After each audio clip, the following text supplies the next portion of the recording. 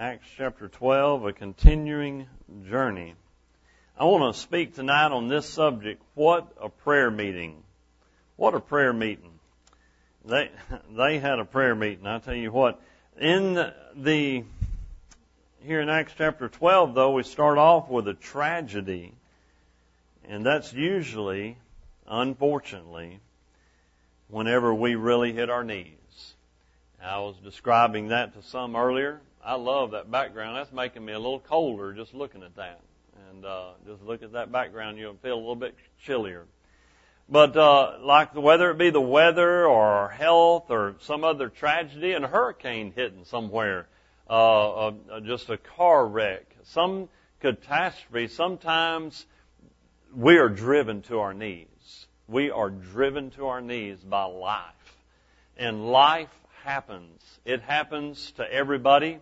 It doesn't matter how long you've been saved. From Genesis to Revelation, there are people that were Job and David and other people, Daniel, the 3 Hebrew children, even Jesus himself, whenever he was feeling the weight of your sins. Even in the Garden of Gethsemane, he was under the pressure of the world. Satan was after him. Satan was trying to get him to mess up. Satan wanted him through the first temptation all the way to Judas. The Bible says Satan entered into Judas. So even Jesus felt the pressure to be driven to his knees. Matter of fact, thank the Lord, the Bible says Jesus has experienced every temptation that you have felt, every pressure that you felt, yet without sin, the Bible says in Hebrews 4, chapter 4. And it says that, and thank the Lord, he wouldn't have been our Savior if he had messed up. You say, well, it's not possible that Jesus could have sinned. Well, then, if there was no possibility, there was no temptation. So I'm just going to take the Bible at its word and say Jesus was tempted in all points like as we are, yet without sin. And so we've got to realize that some things drive us to our knees. The key scripture is Acts chapter 12 and verse 5. We'll read that at this time. Acts chapter 12 and verse 5. Peter was therefore was kept in prison, but prayer was made without ceasing of the church unto God for him. Now that is a powerful prayer life. That's a church that's having a prayer meeting. That's a church because of pressures that's going to experience revival. But this tragedy was what? The tragedy is that they had several pastors in the church at Jerusalem, and most Bible students think that James was the main guy. He was the main head pastor. He was the brother of John, the one who was eventually exiled to the Isle of Patmos, wrote the book of Revelation. And he's the very first one, besides Judas, who took his own life, the very first apostle to lose his life. Look at I'm back up to verse 1. Still going to stay here in Acts 12. And at that time, Herod the king stretched forth his hand to vex certain of the church, and he killed James, the brother of John, with the sword. Because he saw it please the Jews, he also nabbed Peter. He's going to get him. Verse 4, and when they had apprehended him, they put him in prison and delivered him to 4 quaternions of soldiers to keep him, intending after Easter to bring him forth to the people. He's next. He's going to have the sword laid to his neck.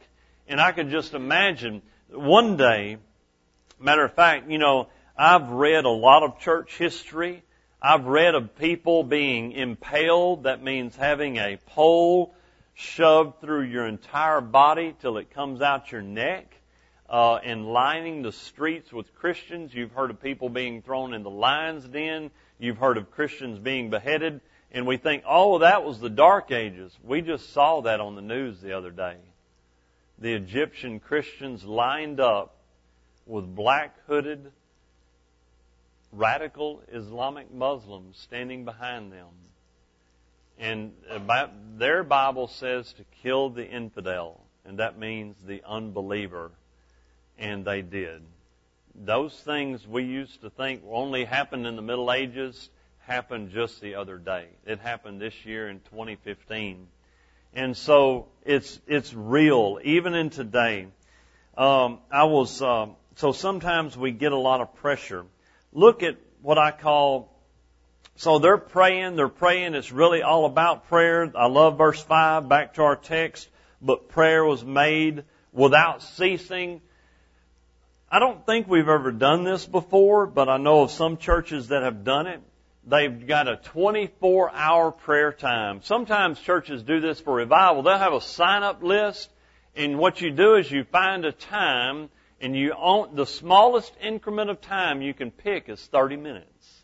And the church would pray for 24 hours or 48 hours for revival. So somebody was up here at the church praying at all times. And you would sign up. You imagine signing up. Well, I'll take the 2:30 a.m. slot. Imagine, oh man, I got to get up and go to the church and pray at 2:30 a.m.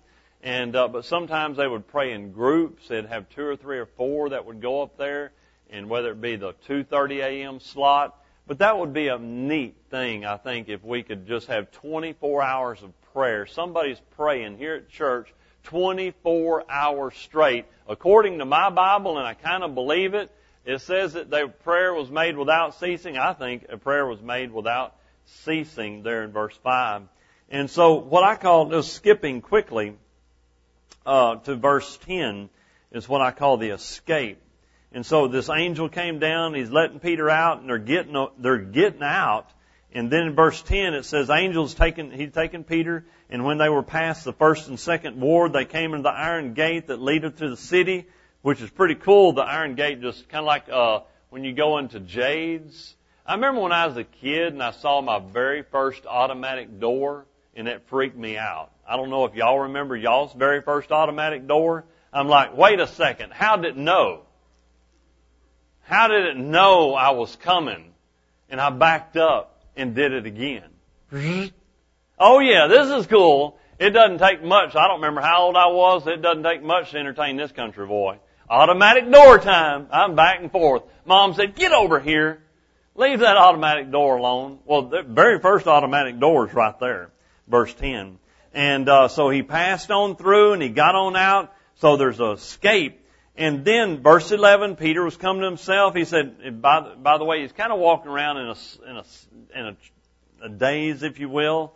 And he said, man, the Lord did all this. This is not a dream. Verse 12, and he considered the thing. He's going to the house of Mary.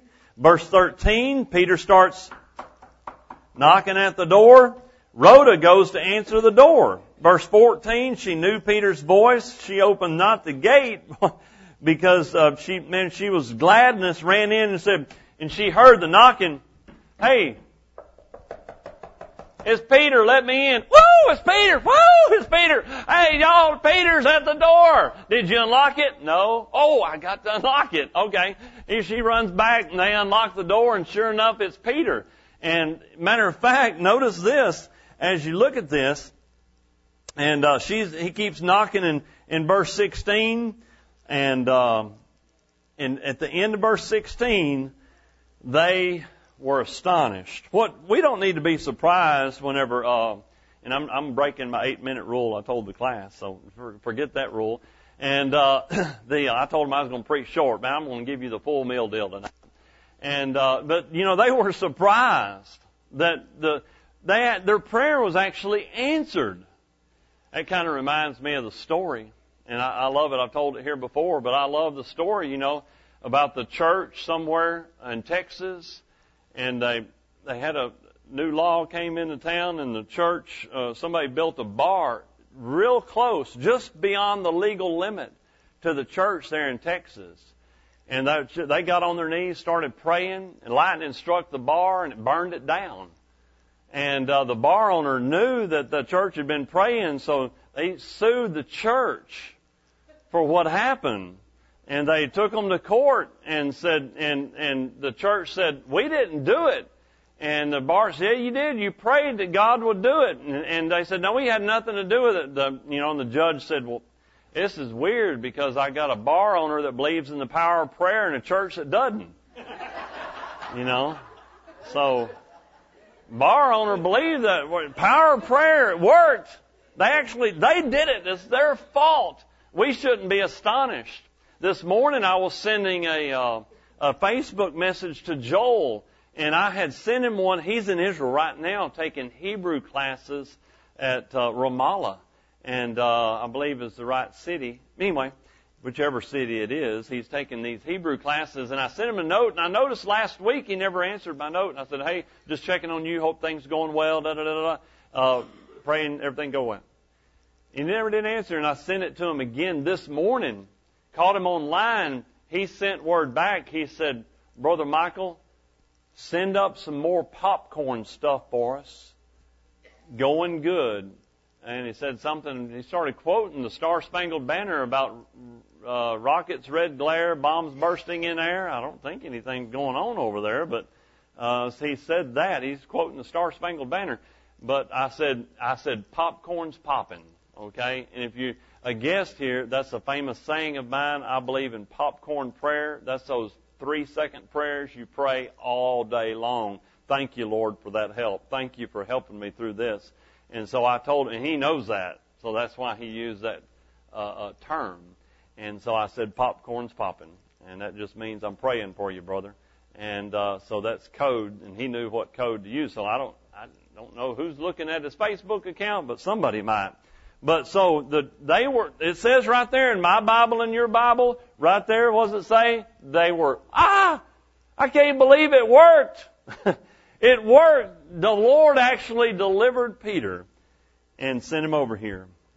Well, lastly, in closing, about to have a hymn invitation, is if you want your prayer life to reach a whole new level, what was this church praying for? Peter's release. They prayed specifically. If you want unspecific answers to your prayer life, then pray unspecifically. Just pray in general.